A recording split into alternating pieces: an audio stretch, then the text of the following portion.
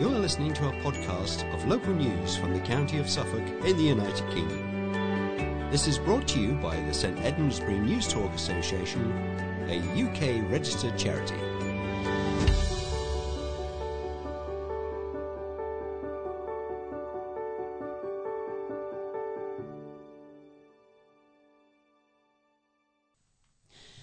Hello and welcome to the 1967th edition of St Edmundsbury NewsTalk for the 22nd of February 2024. The editor of this edition is Claire Mellor, the producer is Peter Rayson, and your readers are David and Carol Goodram. We should also mention our processing team who work hard behind the scenes to copy and dispatch this memory stick to you.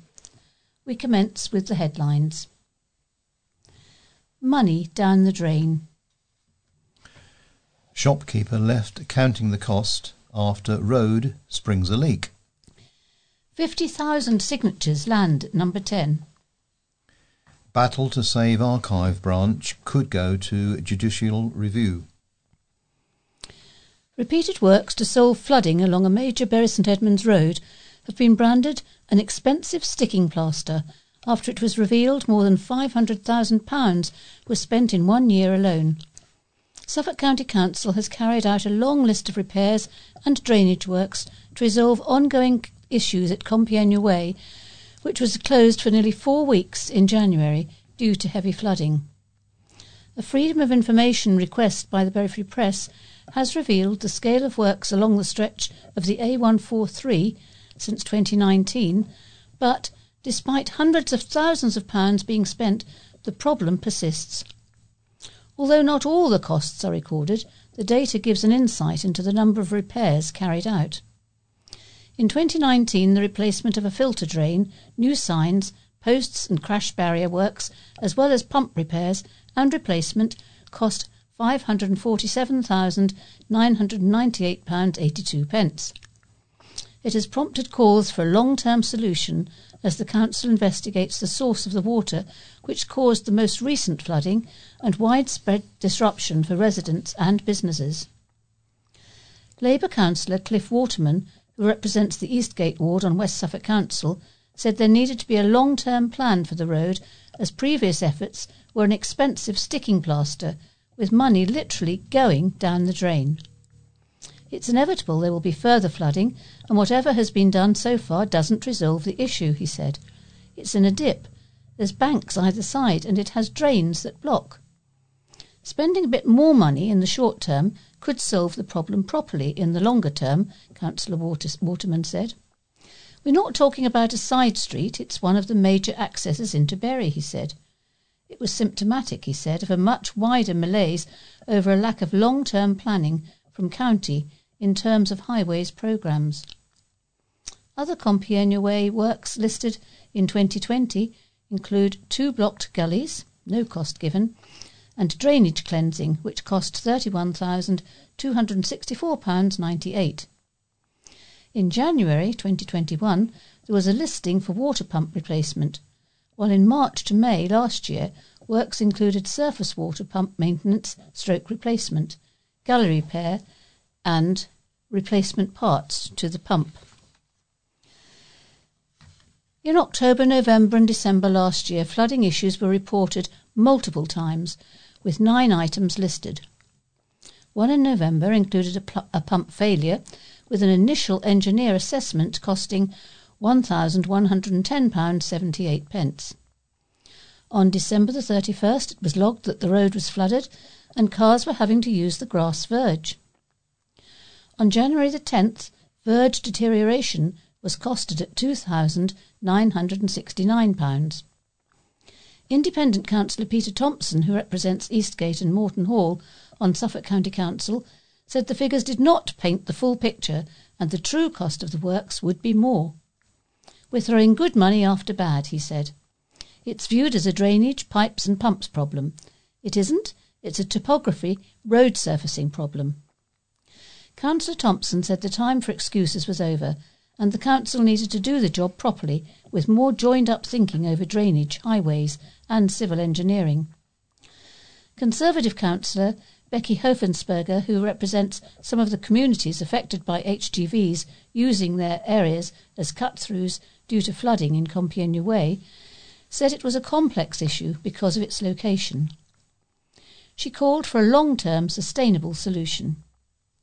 She said Suffolk County Council was treating it as a priority with an investigation into the cause of the flooding, which would offer recommendations on how flood risk could be managed in the future. Councillor Hoffensberger, who represents Thingo North on the County Council, as well as the Farnhams and Great Barton on West Suffolk Council, said, "The way the communities I represent have been affected by HGVs using inappropriate roads is simply not acceptable." A spokesperson for Suffolk County Council said, "We will shortly be carrying out a Section 19 investigation into Compiègne Way, which is an independent review outlined in the Flood and Water Management Act 2010, following a flood event of this severity. This will provide wider context as to why this area is prone to flooding and present some recommendations on how flood risk could be better managed going forward. Once this investigation is complete, we will have a better idea on a longer-term plan for managing flooding at Compiègne Way." A shopkeeper has been left counting the cost after a water leak outside her shop. Leslie Bancroft, who runs By the Light in Whiting Street, says cars constantly driving through the large puddle of water in front of her shop over 2 weeks has caused hundreds of pounds of damage. It echoes concerns of shopkeepers in Risbigate Street, where a water leak also developed and led to 2 large potholes forming in the road and asphalt being kicked up onto the pavement. Miss Bancroft said, "Every time a car went past, it would shower the front of the shop. As a result, my front door has warped and bowed and won't open properly. It's not exactly very customer friendly. Also, the paint has peeled and the doorstep is damaged. My window frames now all need painting and some of the corner wood has bulged. Many of my customers have complained too about being splashed as the cars drove past." Miss Bancroft first spotted the leak, which flooded half the road for around 6 feet, on January the 29th. It was fixed overnight on the 12th of February. Meanwhile, on the 2nd of February, Kelvin Watson, who is building a cafe at 11 to 13 Risbigate Street, reported a leak outside his building. The water actually first started seeping through the road in August, he said. "We mentioned it to Anglian Water at the time, but nothing was done. They came out 3 weeks ago and installed emergency traffic lights, but then removed them and left. A week last Monday, it was so bad it was like a river running 30 feet down the road. An emergency crew was supposed to come out, but never arrived. 2 potholes also emerged and reached about 2 feet wide by the end of the week. As cars drove by, and particularly any heavy vehicles, it kicked up asphalt on the pavement, which was dangerous. We were also worried it might smash the windows of the shop next door." Anglian Water came out last Friday and we were told it wasn't dangerous, even though the water was bubbling up through the potholes at a rate of about 50 litres a minute. A spokesperson for Anglian Water said they would be investigating an insurance claim for damage from Miss Bancroft. Risbigate Street, meanwhile, was partially closed on Monday for repair work. The spokesperson added, "We are sorry for any traffic disruption on Risbigate Street. Our teams on site will be working to complete the job and reopen the road as normal as soon as they possibly can." A Bury St Edmunds campaigner has visited Downing Street to present a petition signed by thousands of people calling on the government to continue cost of living support for the disabled. Thomas Howard, 27, launched the petition in mid-December and aimed to reach 5,000 signatures, which was smashed within a matter of days, and by mid-January it was signed by 50,000 people. Following Thomas' visit to number 10 on Saturday, February the 3rd, the petition has grown to more than 60,000 signatures and includes support from a disability charity, Epilepsy Action. I've been completely overwhelmed throughout the entire campaign by the positive response and all the supportive comments, said Thomas, who has autism. It has also been beneficial to me to read through the comments on the petition page. It motivates me. I can just say, here's the petition and that's it, but I'm keen to keep pushing it until I get a response from the government. Thomas is advocating for disabled people who may have higher energy bills due to medical equipment being on throughout the day and night.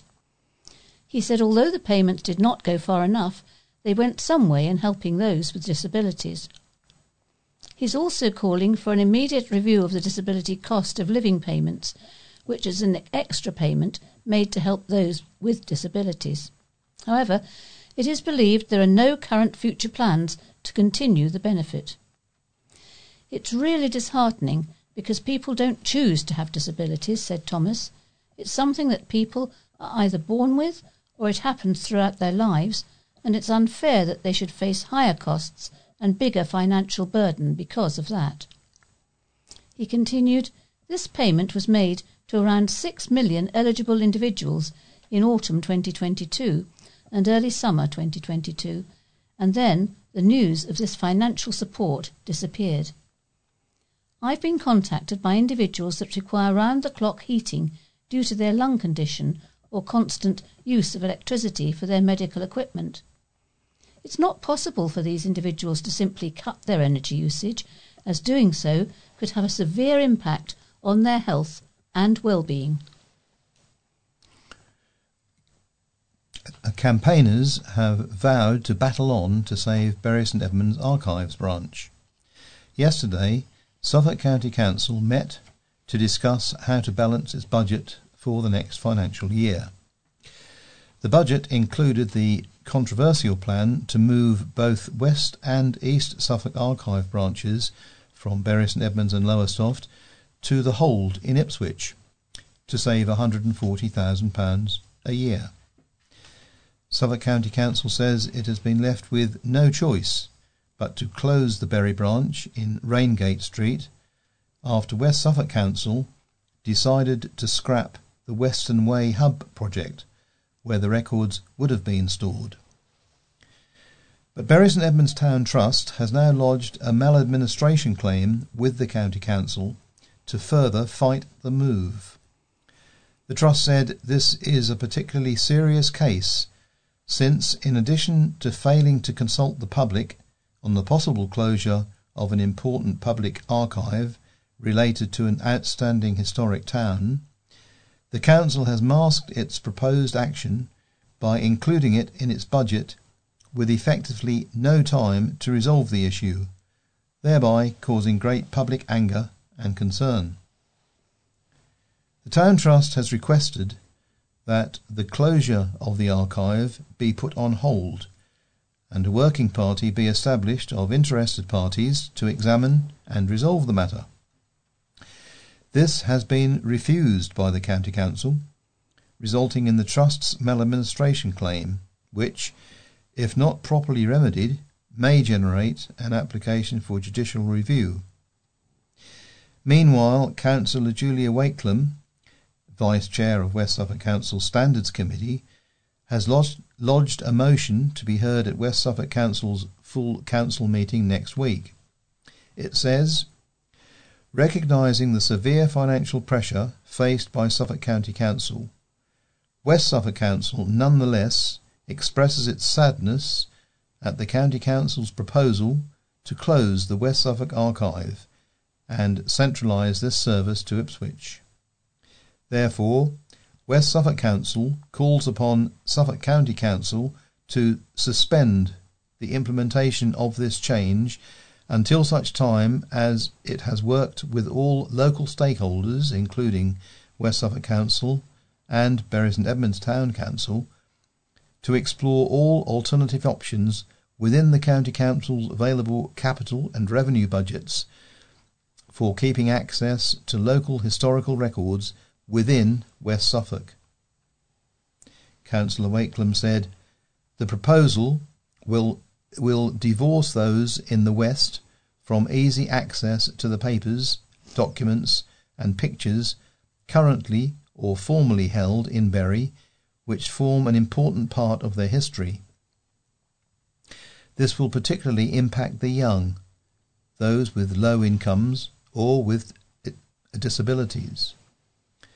One would have expected such a momentous decision to have been taken only after all other options had been explored and the public properly consulted. The Bury Society has also handed a petition to the County Council with more than 2,500 signatures against the closure." Now here's an opinion by leader of the West Suffolk Council, Cliff Waterman.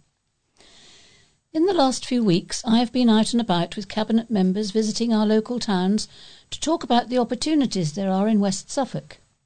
Later on we'll be visiting our rural areas too.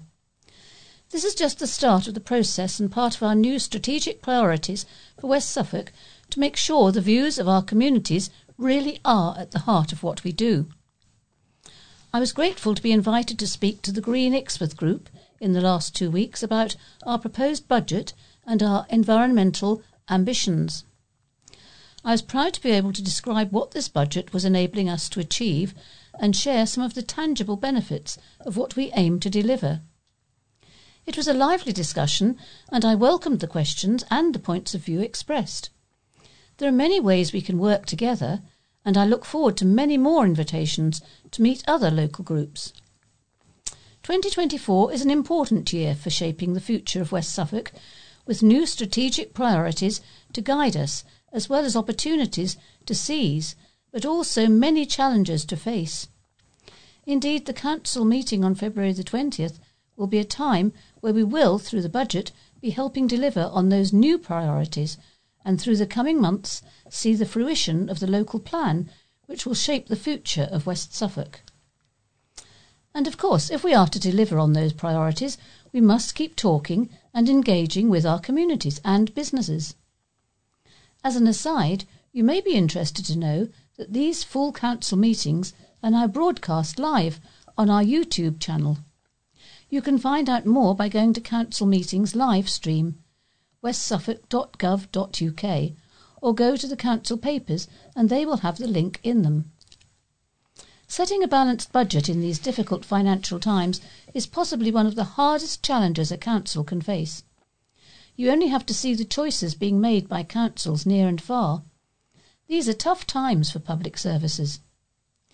We understand the issues faced by our public sector and local government partners and encourage more engagement when they make discussion that affect our communities and our services.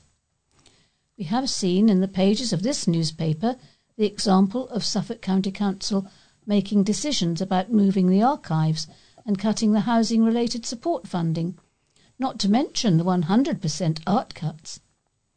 I truly hope partners can come together to discuss how we can work together and find solutions before any irrevocable decisions are made.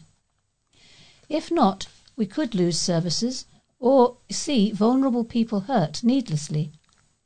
Certainly we remain ready to engage in talks around those challenges, and no doubt more in the future. Despite all the pressures, I believe we have achieved a rare thing in these times, a positive and robust budget that invests in West Suffolk's future, improves services and keeps charges low. Look at what we've achieved.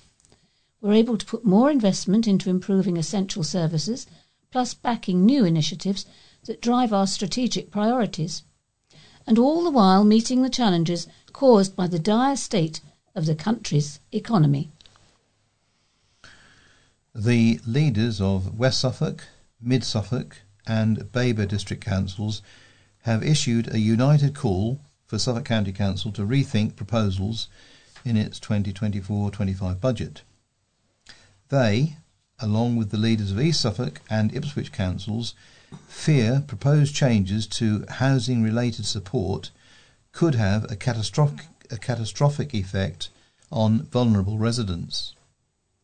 Councillor Cliff Waterman, Councillor John Ward, Councillor Caroline Topping, Councillor Neil MacDonald and Councillor Andrew Mellon wrote to the County Council this week ahead of yesterday afternoon's crunch full council budget meeting.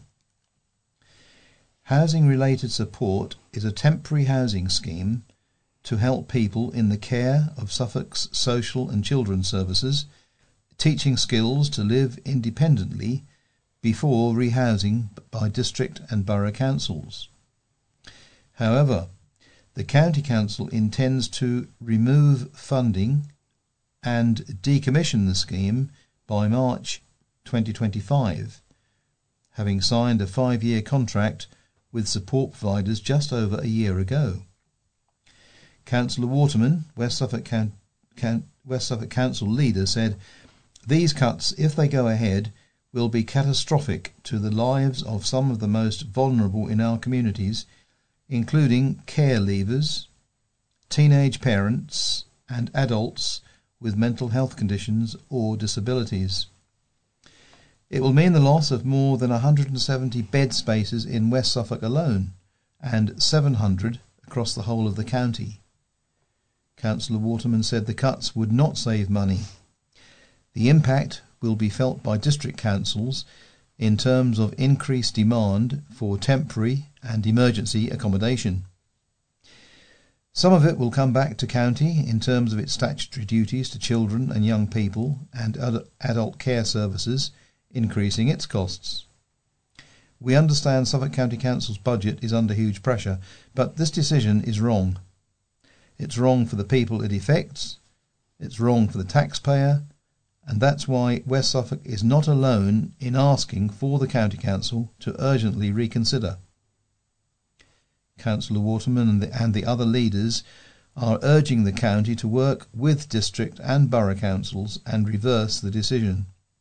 They wrote, "The client groups for housing-related support are among the most vulnerable. We recognise times are tough and difficult decisions need to be made. But we believe a decision to end housing-related support is short-sighted and will haunt Suffolk County Council." And now we have some letters, and the first is from Sheila Crossley via email. The heading is "New homes should have solar panels." Please tell me why on the over 1,000 new properties that have been built in and around the town in the past year, none were built with solar panels, especially since guarantees now run up to 20 to 30 years. They should have been added at source and added to the mortgage. I thought we were concerned about the climate, or is that just lip service? I would also like to ask what percentage of the affordable housing promised at planning has been delivered. And the next letter is from Graham Day of Stowmarket, and it's entitled "Forget the Politics, Work Together." Sir, during my early years working in both county and district councils in the late 1960s and early 1970s, there were only a handful of councillors who pledged allegiance to any political party. Councillors debated issues sensibly and essentially got on with each other. All that changed in 1974 when party politics became dominant at local level, and local politicians adopted the attitudes of the Westminster tribes.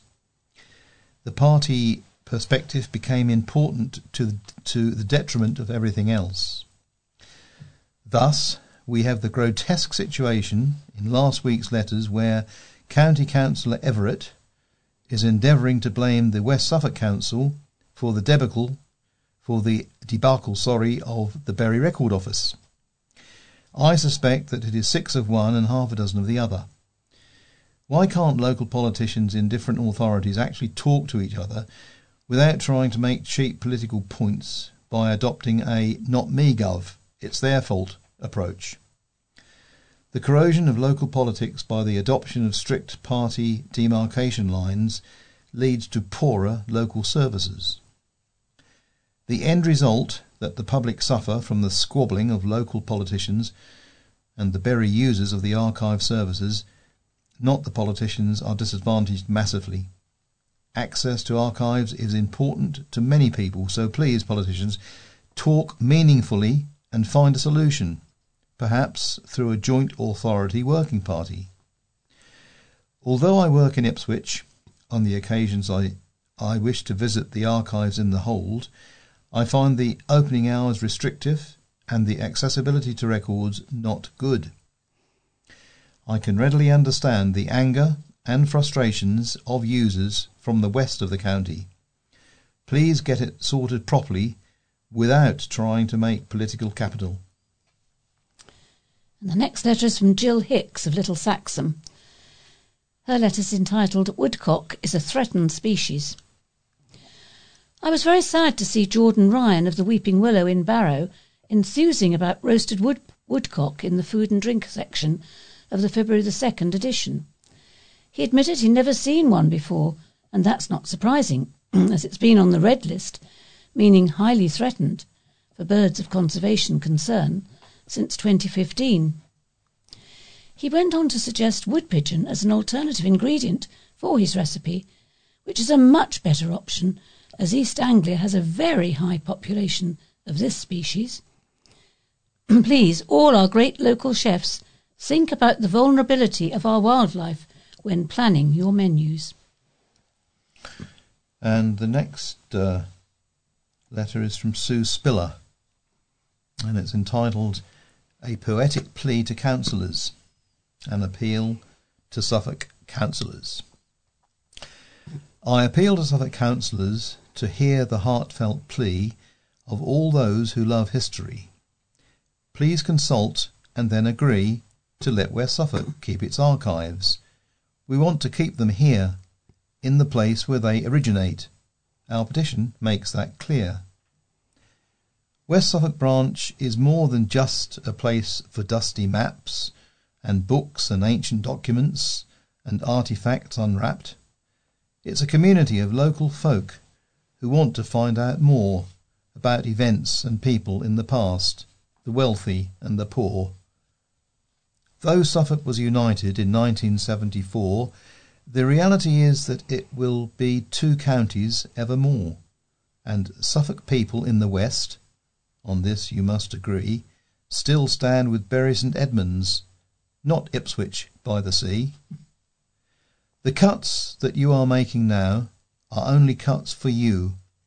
We will have to spend our cash to get to this venue, and as for the accrual space, the hold will fill up soon. So, shall we just stop history whilst you try to find more room? The council may save money now, but it's just a short-term plan. You thought we could make no fuss, but our letters prove we can. Please act on our submission. It's the shrewdest thing to do. Defer the relocation and think the whole thing through. Now, Diane Hind is the portfolio holder for resources at West Suffolk Council. Hub was cancelled for good reasons, she says. Referring to the letter last week from Councillor Everett, I would like to correct the position and avoid misconceptions. While the Western Way scheme did include a small medical facility, the NHS weren't confirmed as occupiers, and the risk of West Suffolk Council borrowing money to build it was all part of the wider risk of delivering the scheme at a time of great financial uncertainty. We are now working with the NHS to explore other options for community health facilities in Bury St Edmunds under the One Public Estate programme, as we are in all parts of West Suffolk. There is no threat to the current skate park and pump track at Olding Road, and any future plans for Olding Road will take into account the future needs of this facility.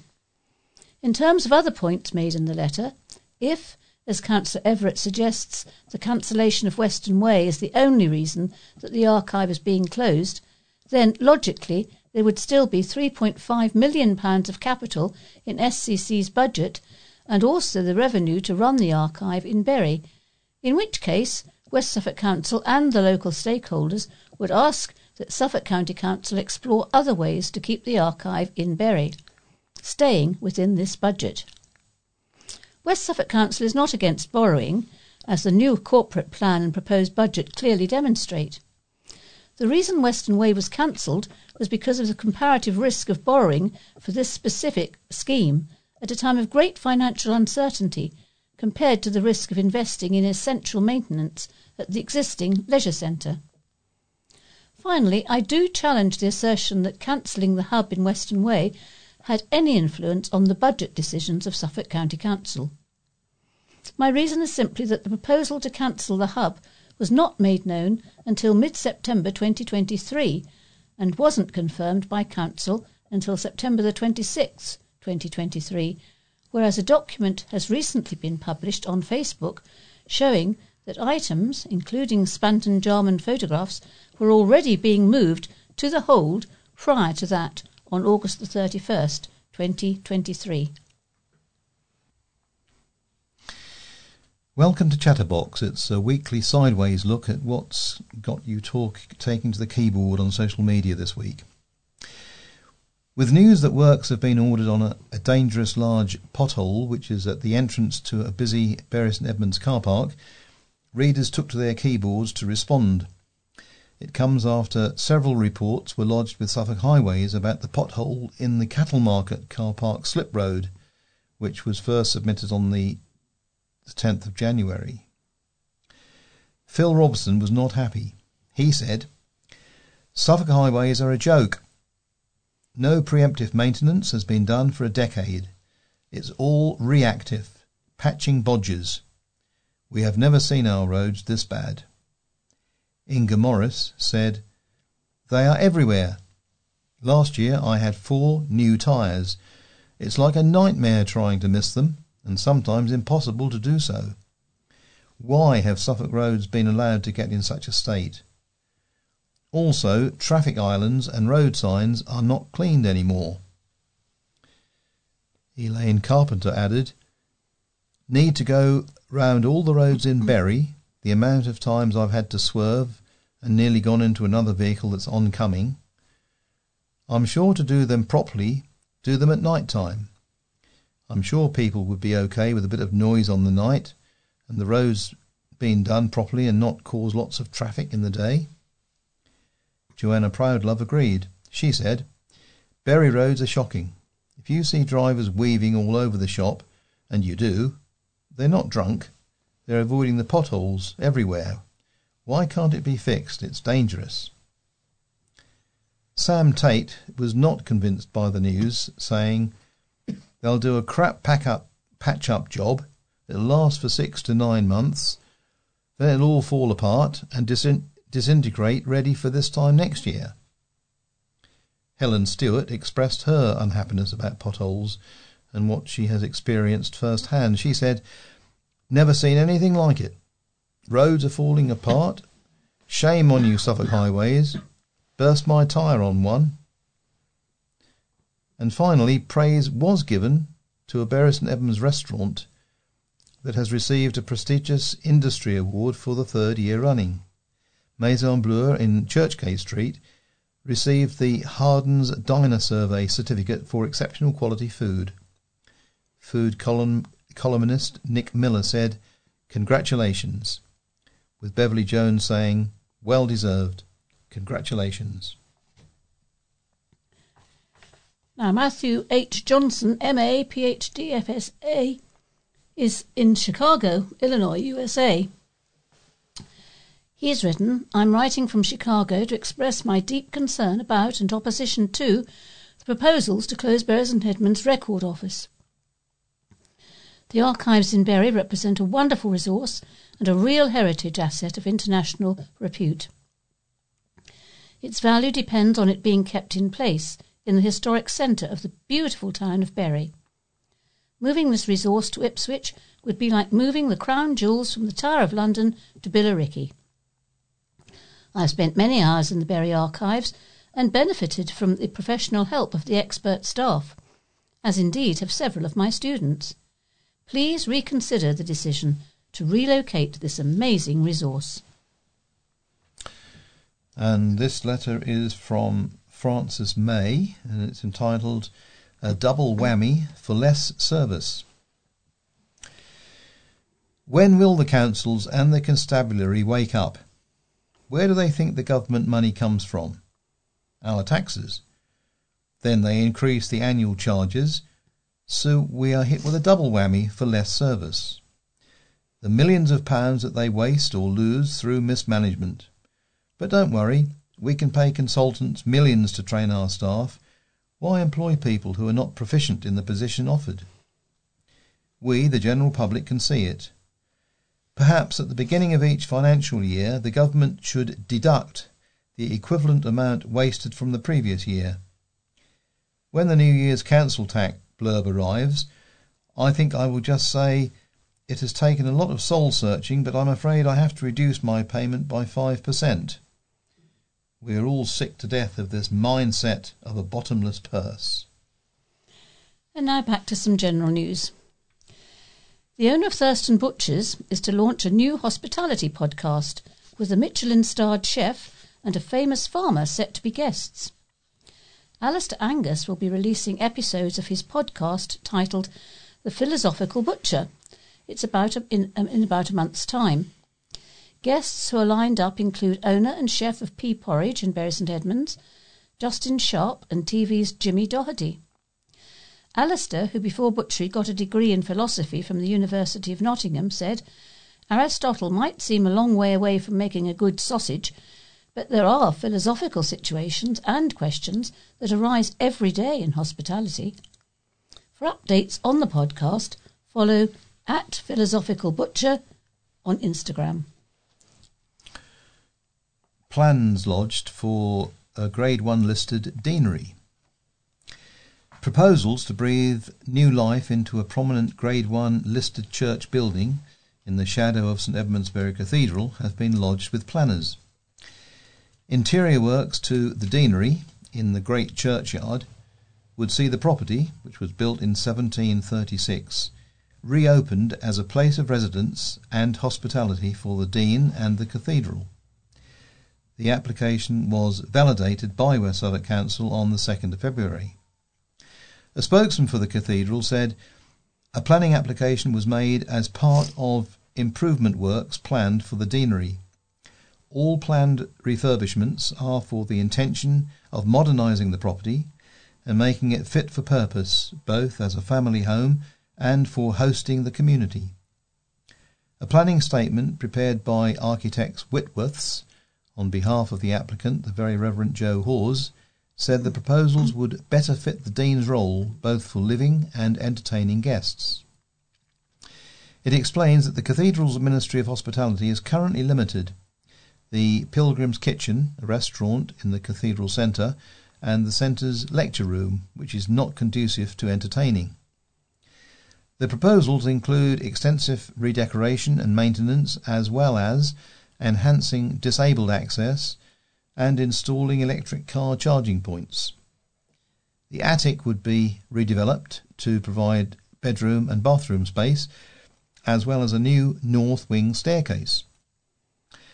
The chapter has funding concerns about the deanery due to its size and maintenance costs, and it says these works would provide an opportunity for it to let out other properties. A decision on the application is due by March the 30th. Fiona Cairns is the director of the Suffolk Preservation Society, and she's written, in my day, and I wonder if it has really changed, you were usually required to show your workings out during exams. That was certainly true of the really tough ones like maths or physics. In real life, the reverse seems to be true. Whether it's new consumer products or book launches or film premieres, the emphasis is rarely on how we got here, rather on the perfectly formed final version. In this column, I'd like to revert to showing my, or rather the Suffolk Preservation Society's, workings. As most East Anglian Daily Times readers will be aware, a general election has to be held over the next 11 months. and we've been working hard on our initial manifesto. Our initial manifesto asks as to what we'd like to see from our parliamentary representatives both now and over the next 5 years. I'd like to share our emerging ideas with you. They're not cast in stone, and we're keen to hear your thoughts. If you want to get in touch, the email is director@suffolksociety.org. Recalling that the Society's core purpose is to protect and enhance Suffolk's heritage and unique landscape to ensure that development is compatible and undertaken sympathetically and sustainably, we are looking for the following. Securing Suffolk's heritage for all generations, the historic environment gives people and communities a strong sense of identity and a pride in place. It attracts visitors, providing income for businesses and employment for Suffolk's people. That is why we'd like to see heritage put at the heart of policy and decision-making by more investments given to empowering councils and communities so they can protect and make the most of their heritage. At the same time, it is vital that the historic environment is embedded in all future net zero strategies by bringing forward skills training, funding and advice in a national retrofit strategy covering listed and traditionally constructed buildings. We believe that a key reform in contributing to this would be appropriate changes to the tax regime by equalising VAT on repair and maintenance of listed buildings with new build. Recognising the new landscapes of power, the Society recognises the importance of delivering both energy security and the country's net zero ambitions. But we believe that this has to be and can be done without sacrificing Suffolk's landscapes, heritage and communities. Therefore, we are looking for the next government to develop a coordinated and strategic approach to energy, nationally significant infrastructure projects, including the onshoring of power generated from wind turbines in the North Sea, that minimises the impacts on our countryside and communities. At the same time, we would urge a considerable speeding up of the rollout of rooftop renewable energy to protect high-quality Suffolk farmland from commercial-scale solar farms. Regarding the latter, we also like to see a considerable tightening up in criteria for large-scale commercial solar farms, prioritising brownfield sites and avoiding harm to landscapes and the setting of designated heritage assets such as historic churches. A planning system fit for the future. The truth is we will only be able to protect our countryside for future generations whilst facing the climate and housing crisis and energy and food security if there is a clear plan for what goes where, so to speak. We are looking for the next government to promote a brownfield first land use policy to protect our countryside, locating new homes and businesses close to transport links, services and facilities. We would also like to see all stakeholders encouraged and incentivised to deliver higher design standards as required by national planning guidance.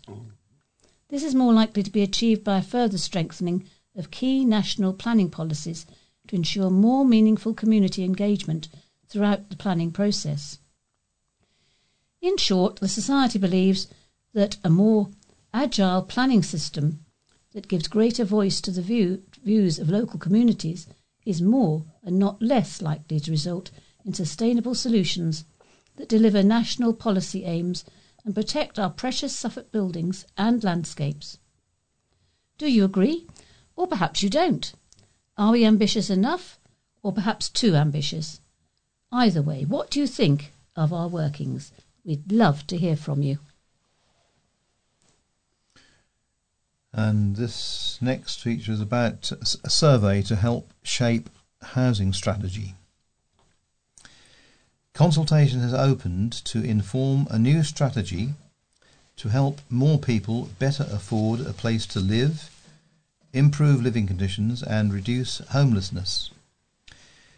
West Suffolk Council has agreed a set of new strategic priorities including the delivery of affordable, available and decent homes, Now it is asking for feedback on proposed actions to include in its new housing, homelessness reduction and rough sleeping strategy, which will direct its approach to housing over the next few years. Councillor Richard O'Driscoll, Cabinet Member of Housing, said, "We want to ensure that people in our communities can find and afford a place to live, and that the living standards of that home support their health and well-being. Not all of this is within our power, but as the local council, the local housing authority and the local planning authority, we want to do all that we can, whether it's lobbying a government, encouraging private landlords to work with us, and regulating for better housing standards." Visit www.smartsurvey.co.uk. Now we're looking back over the years. 10 years ago, reservists showcased their vital army role. Shoppers in Bury St Edmunds were treated to the dramatic spectacle of a multi-million-pound Apache attack helicopter coming into land on Angel Hill on Saturday as part of an Army Reserves recruitment event. Some 60 reservists were in town to help promote the role they play in a military environment, which will rely more and more on the part-time soldiers in the future. As well as the Wattisham helicopter, there were groups including the 6th Army Air Corps, the 3 Royal Anglians, the Royal Logistics Corps, the 158 Transport Regiment, Suffolk Army Cadets and 2623 RAF Auxiliary from Honington. Captain Chris Tate from 6 AAC said there had been a steady stream of interest from people for the event. And then 25 years ago, from a shanty town to St Mary's. A Christian charity worker used to sleeping in rat-infested shanty towns on the other side of the world is the new family and youth pastor at St Mary's Church on Honey Hill. Andy Diaper previously worked for the charity group Signpost International and worked with street children in the Philippines. He said, "I slept in shanty towns with the rats running over me at night. It is very hard to describe those sorts of conditions to people here." Already he has formed a girls' choir and is planning an outreach service in June. He said, "The service will be aimed at people who are interested in knowing more about the faith on a non-threatening level." And even further back to 50 years ago, crisis cuts hit theatre shows. Matinee performances at the Theatre Royal Bury St Edmunds have been banned because of the power crisis. Administrator Mr Patrick Boyd Monsell said yesterday that the historic venue had decided to suspend matinees following a similar decision by the Mercury Theatre in Colchester. "We've been operating electricity restrictions for some time, but we thought it best to save more power by suspending matinees for the time being," he said. Productions affected will be Bury Operatic and Dramatic Society's My Fair Lady and Triumph Theatre Productions' Odd Girl Out in March. The situation would be reviewed at the end of March. And welcome news for Sudbury residents as the Building Society expands its branch in response to demand. Suffolk Building Society has underlined its commitment to face-to-face service by moving into new and large premises in Sudbury. Chief Executive Richard Norrington said, "Unlike some other institutions, the Society, which has 9 branches and 1 agency spread across the county, was keen to maintain a physical presence.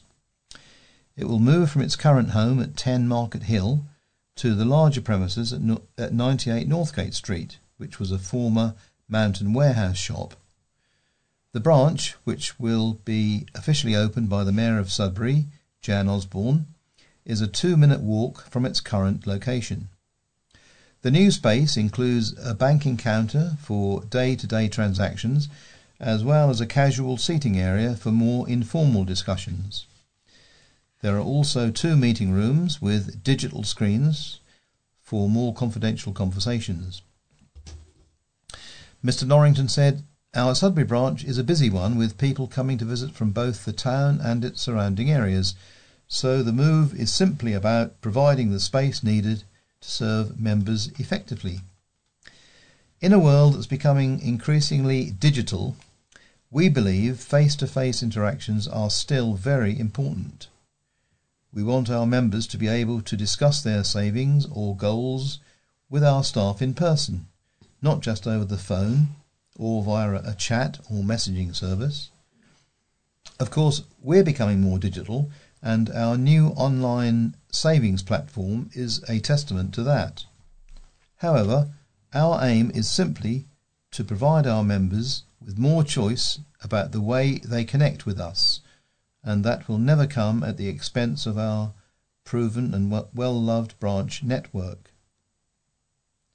Unlike many other financial institutions, we intend to maintain a physical branch presence across Suffolk. We hope the good people of Sudbury will be as pleased with their new branch as we are. Members will be invited to leave feedback about the new premises once it is fully open. And now here's a lovely piece of good news. A hospital anaesthetist has been reunited with her diamond ring after it was discovered more than 80 miles away in a set of scrubs. Yadhika Ramasamy, a consultant anaesthetist at West Suffolk Foundation Trust, had put the ring in her scrubs pocket before giving a patient a spinal anaesthetic. 5 days later, Suraj Shah, an anaesthetics registrar at the Royal Free Hospital in London, discovered the piece of jewellery in his newly laundered scrubs ahead of an ICU shift on December the 18th. The facilities team at RFH then got in contact with its laundry firm and managed to match the ring to Ms. Ramasamy. Mr. Shah said, "As I put the scrubs on, something clattered to the floor, and a colleague spotted the ring and alerted me. At first I thought maybe one of the nurses here had lost the ring, and I put the word out through the nurse in charge. I checked with the doctors as well, but got nothing, so I contacted our facilities team. I knew how downhearted my wife would be if she'd lost a ring that had sentimental value to her, so that was in the back of my mind." Mr. Shah said with healthcare workers often removing personal items like rings for procedures, it was an easy mistake to make. He added that it was nice to feel part of a little miracle, and was delighted the ring had been reunited with Ms. Ramasamy. The ring was a birthday present to the West Suffolk employee from her husband. Ms. Ramasamy expressed her happiness at having it returned. "It just shows how honest people are, and I want to say a huge thank you to all the people involved," she said. "I know it's been an incredible team effort, and I am so appreciative of how so many people have gone the extra mile to track me down and return it to me." The titular abbot of St Edmunds Abbey, the Right Reverend Stephen Ortega, has died, aged 83, after a period of ill health. Father Stephen, also former abbot of Worth in Sussex, where he lived, died on the 27th of January. He was widely known in Catholic circles and renowned for his wisdom and knowledge. His links to East Anglia were rekindled when he became titular abbot of St Edmunds Abbey, Bury St Edmunds. A titular abbot is one who holds the title of abbot derived from a destroyed or suppressed abbey. And now the Reverend Richard Stainer has written about Fair Trade Fortnight and wonders what has happened to it. He says, "Well, normally I would be beginning this article urging you to prepare for Fair Trade Fortnight at home and in your place of work and worship. However, this year is the first year that Fair Trade Fortnight is not in Lent. I suspect that someone realised that encouraging people to eat more Fair Trade chocolate or drink more Fair Trade wine was not a good idea at this time of year. Fair Trade Fortnight has been moved to the 9th to the 22nd of September, when hopefully we might feel more like having a chocolate binge. What is more, this year the Fair Trade Foundation is celebrating 30 years of the Fair Trade mark, so that there will be big celebrations throughout the year. Here in Bury we are beginning with a coffee morning at Trinity Methodist Church on Saturday, March the 2nd, from 10 a.m. to noon.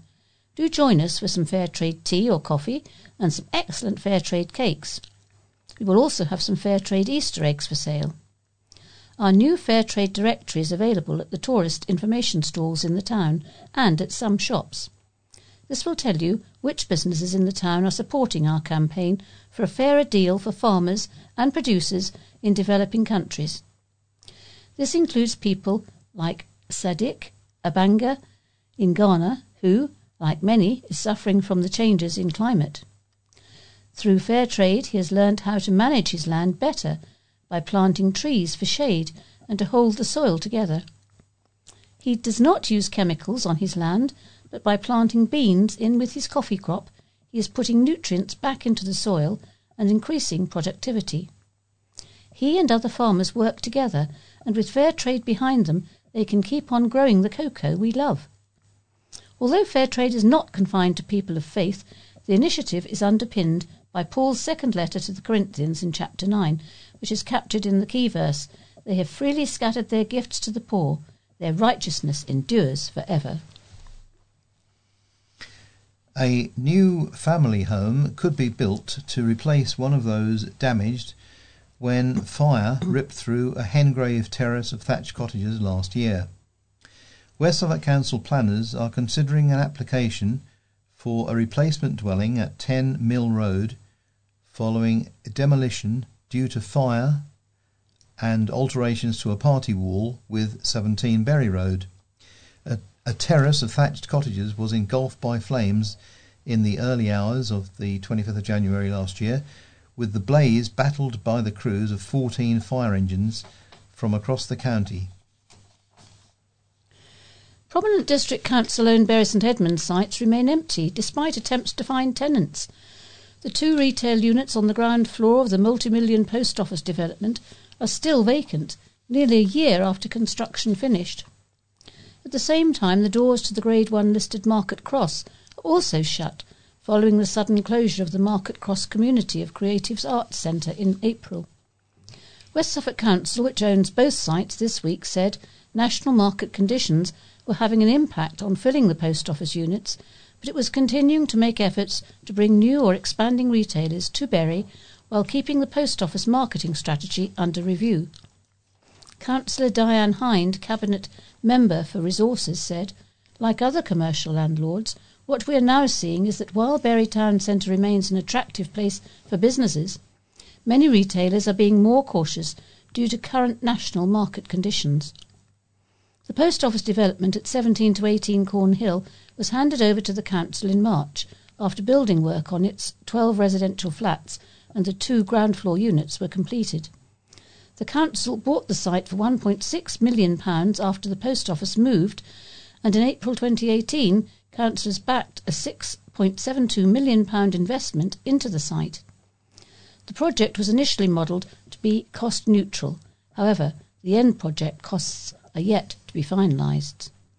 Meanwhile, Councillor Hind said the council was unable to offer a tenancy at the Market Cross as it was still working on the existing lease position with the previous occupier. "We will be seeking a new tenant through open marketing of the property as soon as we can," she said. Bury St Edmunds has been named as one of the most underrated towns in the UK. World Atlas listed 6 towns across the country that showcase history, culture and areas of outstanding natural beauty. Bury St Edmunds was one of the underrated towns included in that list. Describing how the town was named after King Edmund, the guide said, "His remains were enshrined in Bury St Edmunds Abbey, which soon became one of England's most important places of pilgrimage, surpassed only by Canterbury Cathedral in Kent. While the abbey is now largely ruins, you can still visit its lovely gardens and St Mary's Church." Another one of the town's essential landmarks is St Edmundsbury Cathedral, built some years later in the 11th century and expanded over the centuries into a stunning example of Gothic and Romanesque architecture.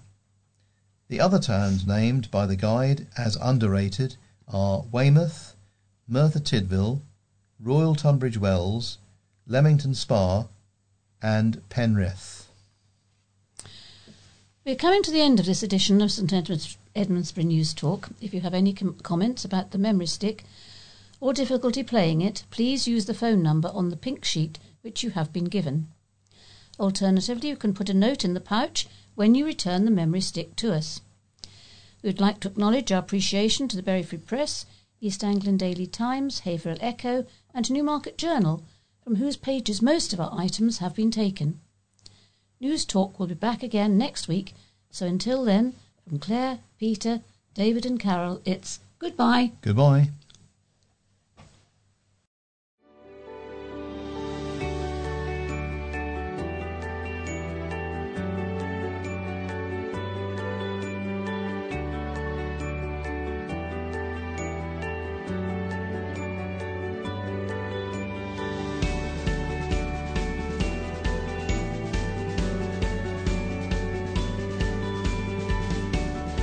You have been listening to a podcast brought to you by the St Edmundsbury NewsTalk Association.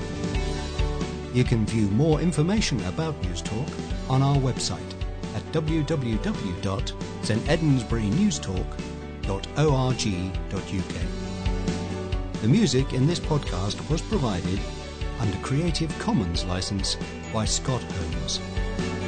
This podcast was created entirely by volunteers in our Bury St Edmunds studio.